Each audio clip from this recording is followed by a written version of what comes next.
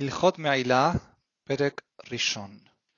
הלכות מעילה deals with a very interesting mitzvah, which is property of Bet HaMikdash. What belongs to Bet HaMikdash, what doesn't? Obviously, if something belongs to Bet HaMikdash, somebody who is not acting on behalf of Bet HaMikdash cannot derive any benefit from it, and that's called מעילה. יש בכללן שלוש מצוות, אחת מצוות עשה ושתיים מצוות לא תעשה. There is three prescriptions in connection with these halachot that are going to be described right now. One is affirmative, two are negative, וזהו פרטן, and this is what they are. א', לשלם המועל אשר חטא בתוספת חומש וקורבן והוא דין המועל. First is that if a person went and did derive benefit from something that belonged to Bet HaMikdash, he has to then pay, not only pay back, but also pay back with an extra, which we are going to see. שלא לעבוד בקודשים. Second one is not to work with kodashim, with things that were consecrated for Bet HaMikdash. In other words, for instance, if you have a cow that was consecrated for korban, you may not use that cow to plow your field. Gimal שלא לגוז kodashim. Finally, not to also take the wool from animals that are kodesh. ובאור מצוות אלו בפרקין אלו, and the explanation, the elaboration of these mitzvot is the subject of the following chapters. הלכה א', אסור להדיוט ליהנות מקודשי אדוני, בין מדברים הקרבים על גבי המזבח, בין מקודשי בדק הבית, וכל הנהנה בשווה פרוטה מקודשי אדוני, מעל. Hediot, somebody who is not a Kohen, somebody who is not only a Kohen, but not acting in the official capacity of a Kohen for Bet HaMikdash, may not derive any benefit from things that were consecrated for God, whether those are things that are meant to be offered on the Mizbeach, or things that were just consecrated monetarily to Bedek Habayit. Bedek Habayit means the ledger of Bet HaMikdash. It means to the account of Bet HaMikdash. It's a monetary concept, and it means that it's the ownership of Bet HaMikdash. Not that it has any designated ritual function. It may not ever be used for ritual function. It may be just something that the Bet HaMikdash does commerce with and buys and sells and profits from, or exchanges for barters for something else, which is going to end up being used. But that is property of Bet HaMikdash.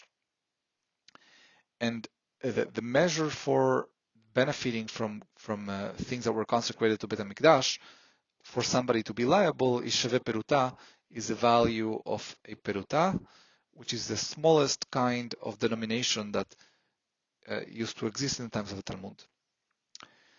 הלכה ב' דברים שהותרו באכילה מן הקורבנות כגון בשר החטאת והאשם אחר זריקת דמן, things that are permissible to be consumed from korbanot. For instance, the flesh of korban hatat or the asham after their blood was already sprinkled, was already thrown.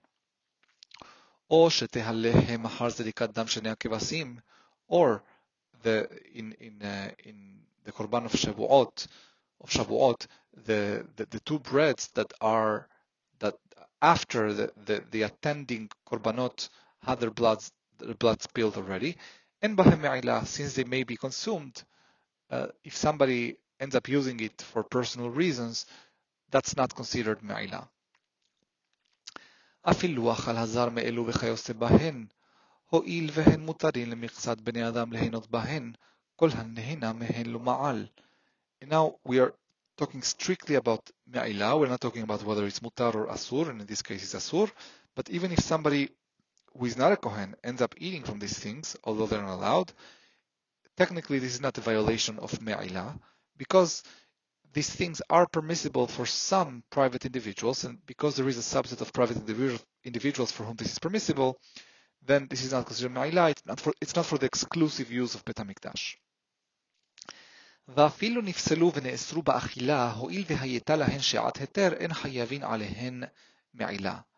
Moreover, even if they then, or some part of the korban, of the offering, of the whole process became unfit, making those very things forbidden to be eaten, so now nobody can eat them, because there was a moment in time in which those things were not exclusively of Bet HaMikdash, that removed them from the laws of Me'ila. הלכה ג' המועל בזדון לוקה ומשלם מה שפרע מן הקודש בראשו.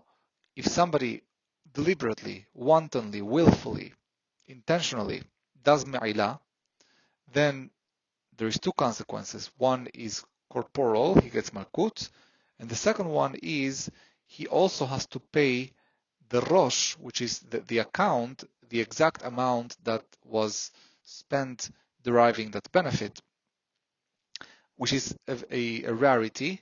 We usually have the rule, kol haloke eno meshalem. If somebody gets malkut, they don't also pay with money, but me'ila is obviously an exception, it's very serious.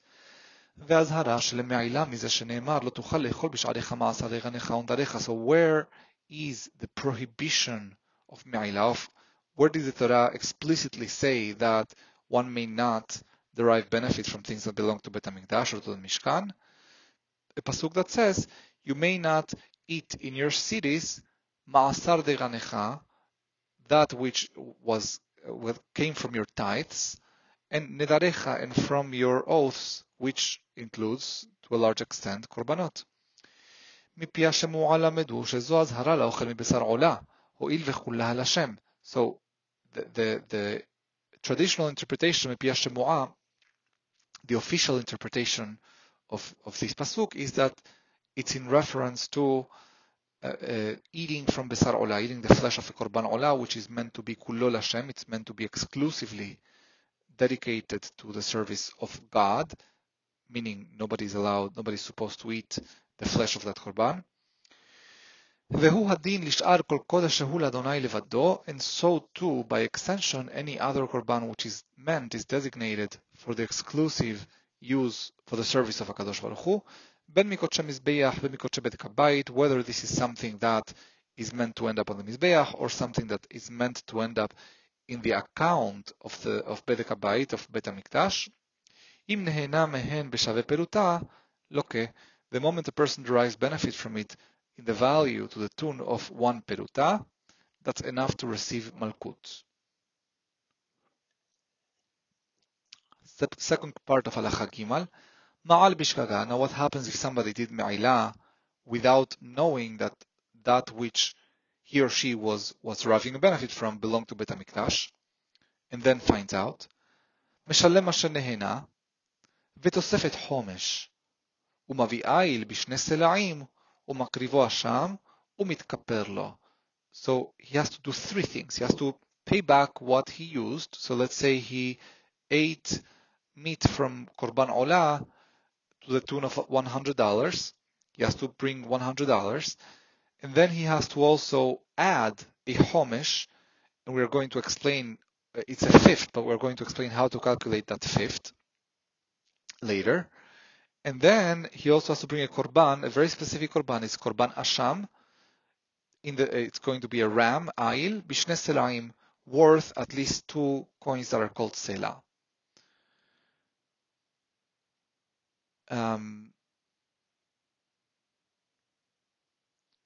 And then that's going to be his kapara. That's going to be how he achieves atonement. וזהו הנקרא אשם מעילות, that is a special אשם, that's called אשם מעילות, שנאמר וחטאה בשגגה מקודשי אדוני והביא את אשמו ואת אשר חטא מן הקודש שלם ואת חמישתו יוסף עליו, בשילום הקרן בתוספת חומש עם הבאת הקורבן, מסווד עשה. And we have a pasuk for that, a very explicit pasuk, that he has to do to bring both the korban and to pay back the principal with the fifth penalty. And this is a mitzvah as well, to pay back and to bring this korban. הלכה ד' תשלום הקרן והבאת האשם מעכבין הכפרה, ואין החומש מעכב שנאמר, באל האשם איל ואשם מעכבין ואין החומש מעכב. Although there is an obligation to also pay back this fifth, this additional surcharge on the principal amount that was used, that's not going to prevent the kapara, so long as the principal is paid back and the korban is brought. הלכה ה' הביא מעילתו עד שלא הביא אשמו לא יסע. נסתפק לו אם מעל או לא מעל, פטור מן התשלומים ומן הקורבן. If he brings the מעילה back before he brings the asham, if he pays back before bringing the korban, then he reversed the order, and that's that is invalidating of the process. If he is not sure if he was mu'ayl or if he wasn't mu'ayl, he's not sure if the steak he ate was from this animal or from another animal, so maybe he did me'ilah, maybe he didn't do me'ilah, then he's patur. He does not need to bring either the tashlumin or the korban. והחומש, הרי הוא כתחילת ההקדש, ואם נהנה בו, מוסיף חומש על החומש, וכבר ביארנו כמה פעמים שהחומש אחד מארבעה מן הקרן, עד שיהיה הוא וחומשו חמישה. And the homesh itself, this fifth that he has to pay, the surcharge, is itself as if it were property of Bet HaMikdash, and therefore, if he enjoys personally, if he derives personal benefit from it, if he decides to eat it himself or use it, then now he has to bring another penalty on that homesh. So he has to bring a homesh on the homesh in addition to that, and so forth until he actually pays it back. And just Rambam is reminding us that whenever we say homesh, a fifth, in rabbinic Hebrew, in halacha, a fifth means really 25%, because 25% ends up being 20% of the 125% that results from adding 25% to 100. הלכה ו' יש דברים שחייבים עליהם משום מעילה מדברי תורה, אבל אסור ליהנות בהם מדברי סופרים, והנהנה מהן משלם קרן בלבד ואינו מוסיף חומש ואינו מביא אשם. There are some things that from the Torah they are not forbidden to derive benefit from. They're not really property of the Mikdash, but Hamim still forbade them, and therefore the consequence is to pay back whatever was used without the need to also add a homesh, and also not to bring a korban, of course. And we're going to bring examples. הלכה ז' כל קודשי מזבח בין קודשי קדשים בין קדשים קלים. All the kodashim that are brought on the Mizbeach, whether it's what's called the light kadashim or the severe kadashim. The severe are called Kodesh Kadashim, is the Kodesh of the Kodesh. For example, a Korban Olah, a Korban Hatat, things that are brought Shelamim of the Sibur. And then Kadashim Kalim are things usually that end up being eaten by the person who brings them. So it's really before in the book of Devarim, Parashat Re'eh, we were permitted to eat meat, which is called Basar Ta'ava. The only other resort we had for eating meat would be to bring one of these light korbanot. The blood would be offered, but the rest of the korban is really the property of whoever is bringing it. That is mostly the universe of Kadashim Kalim. There is also Bechor, there is Maaser, and there is Korban Pesach, all of which are also eaten by somebody. So the Bechor is really for the Kohen, but it's still Kadashim Kalim.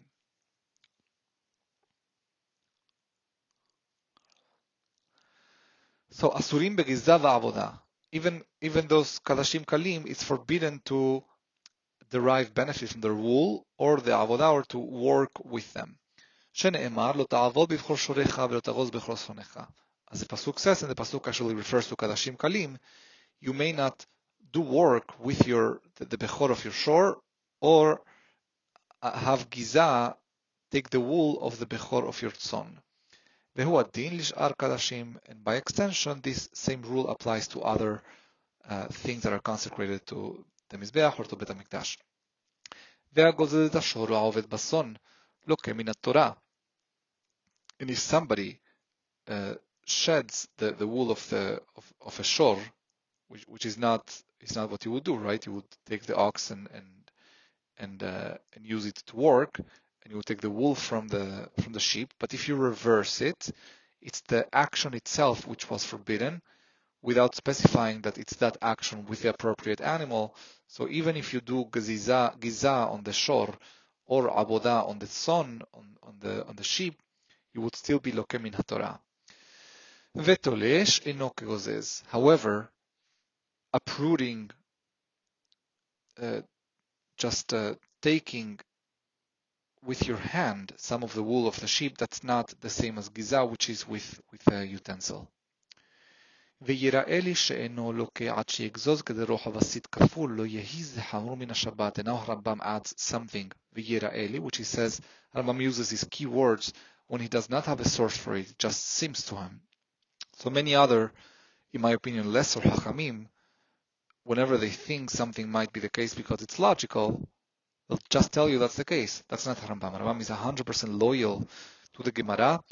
And if he doesn't have a source for something, even if it's logical, he'll tell you this is what seems to me.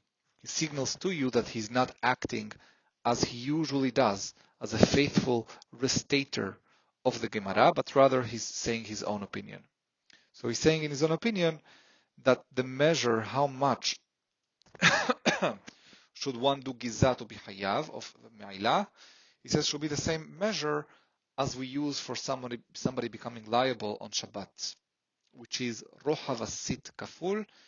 It's 4 tefahim, which is when you extend, I believe it's when you open your thumb and your pinky as far as possible. So 2 of those, which ends up being 4 hand breadths. That's how much of wool you have to take to be hayav me'ilah.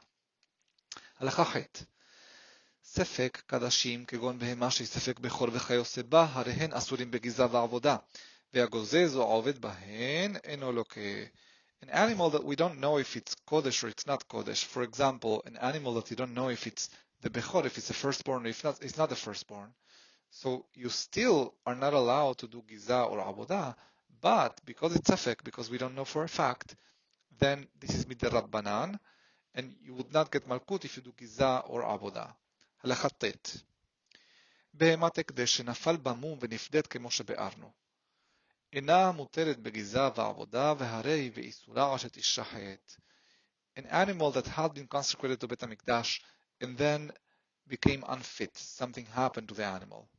It got a big cut somewhere that invalidates it. And then she had pidyon, which is something that was explained in Chot Isurim Mizbeach.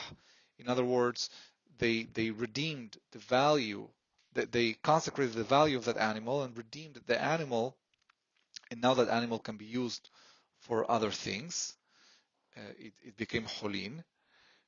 Still, that animal is not, you may not, until you do shechita to it, she still has some sort of holiness, enough so that you may not do giza or avodah on that animal.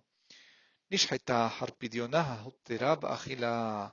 But if after the pidyon, if after you removed, you transferred the kedusha to the monetary value, if then you do shechita, then the entire animal is allowed to be consumed. There is obviously no me'ilah then.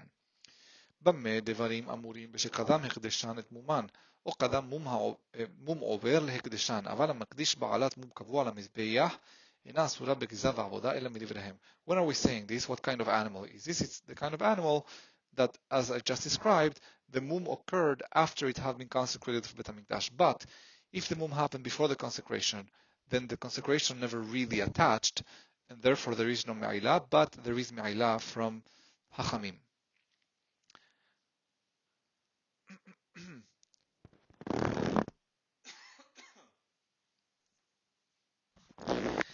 נפדית, הרי זו כחולין לכל דבר, ותעשה לחולין להיגזז ולהעבד, חוץ מן הבכור והמעשר.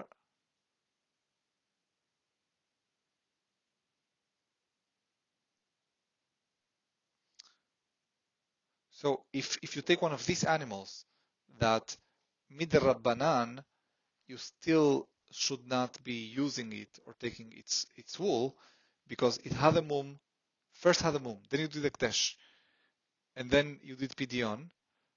So until you do pidyon, although the hekdesh never really attached, Hachamim forbade you to use this animal. However, once you do pidyon, unlike the animal that was fit when it was mitkadeshet and it had hekdesh, and therefore Hachamim would not let you use its wool or use the animal itself for some work, in this kind of situation, you are allowed to use it. Except for חוץ מן הבכור והמעשר, the בכור and the מעשר, שהקדושה חלה על גופן, אף על פי שהן בעלי מומים קבועים מתחילתן, ואינן יוצאים לחולין להיגזז ולעבד לעולם. because the Bechor and the Maaser, the Kedusha attaches to them themselves. And if you think about it, the Bechor really was born already Kadosh, was born already with that status of belonging to a certain mitzvah. It really goes to the Kohen, but it has to have a certain process. And the same with the Maaser, which also is 1 out of 10. And therefore, because it attaches to their guf, even if they had a mum and then they became mukdashim, Hachamim would not let you use a wool or use the animal forever, even if you do pidyon. And it's even forbidden to use the bechor for reproductive purposes with other animals. And also pesule mukdashin, also animals that were mukdashin, but then they had some kind of a mum. הלכה י' מותר לתלוש השיער לכתחילה מן הקודשים כדי להראות המום למומחה. Now we had said before that the shedding of the wool, that's something that's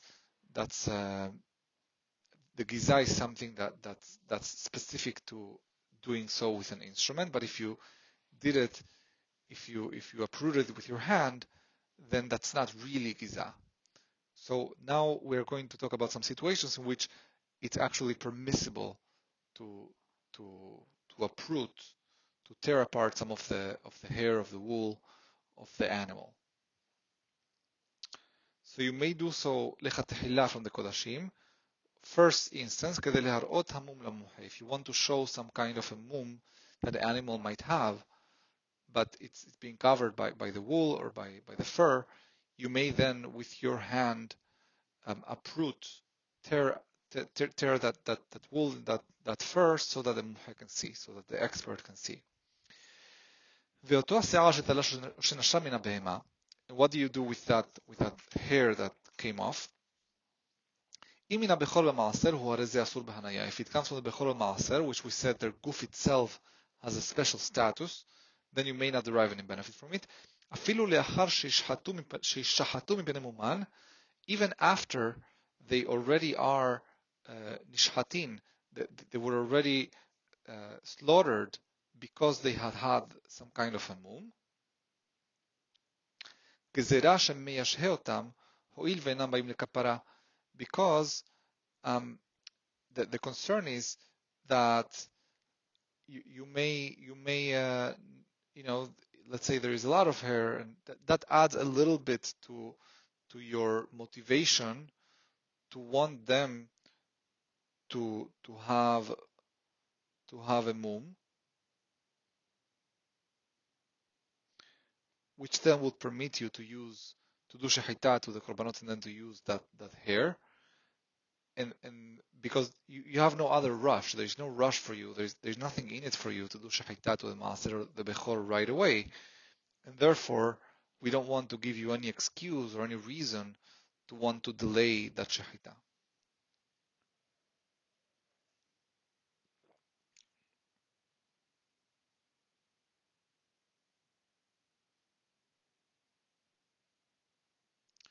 And this would also some of the explanations here in the Makbili edition are, it's not only that semer or fur that you yourself tore apart with your hand to show the mum to a mumhe, but it's generally what happens with animals is throughout their life they shed a lot.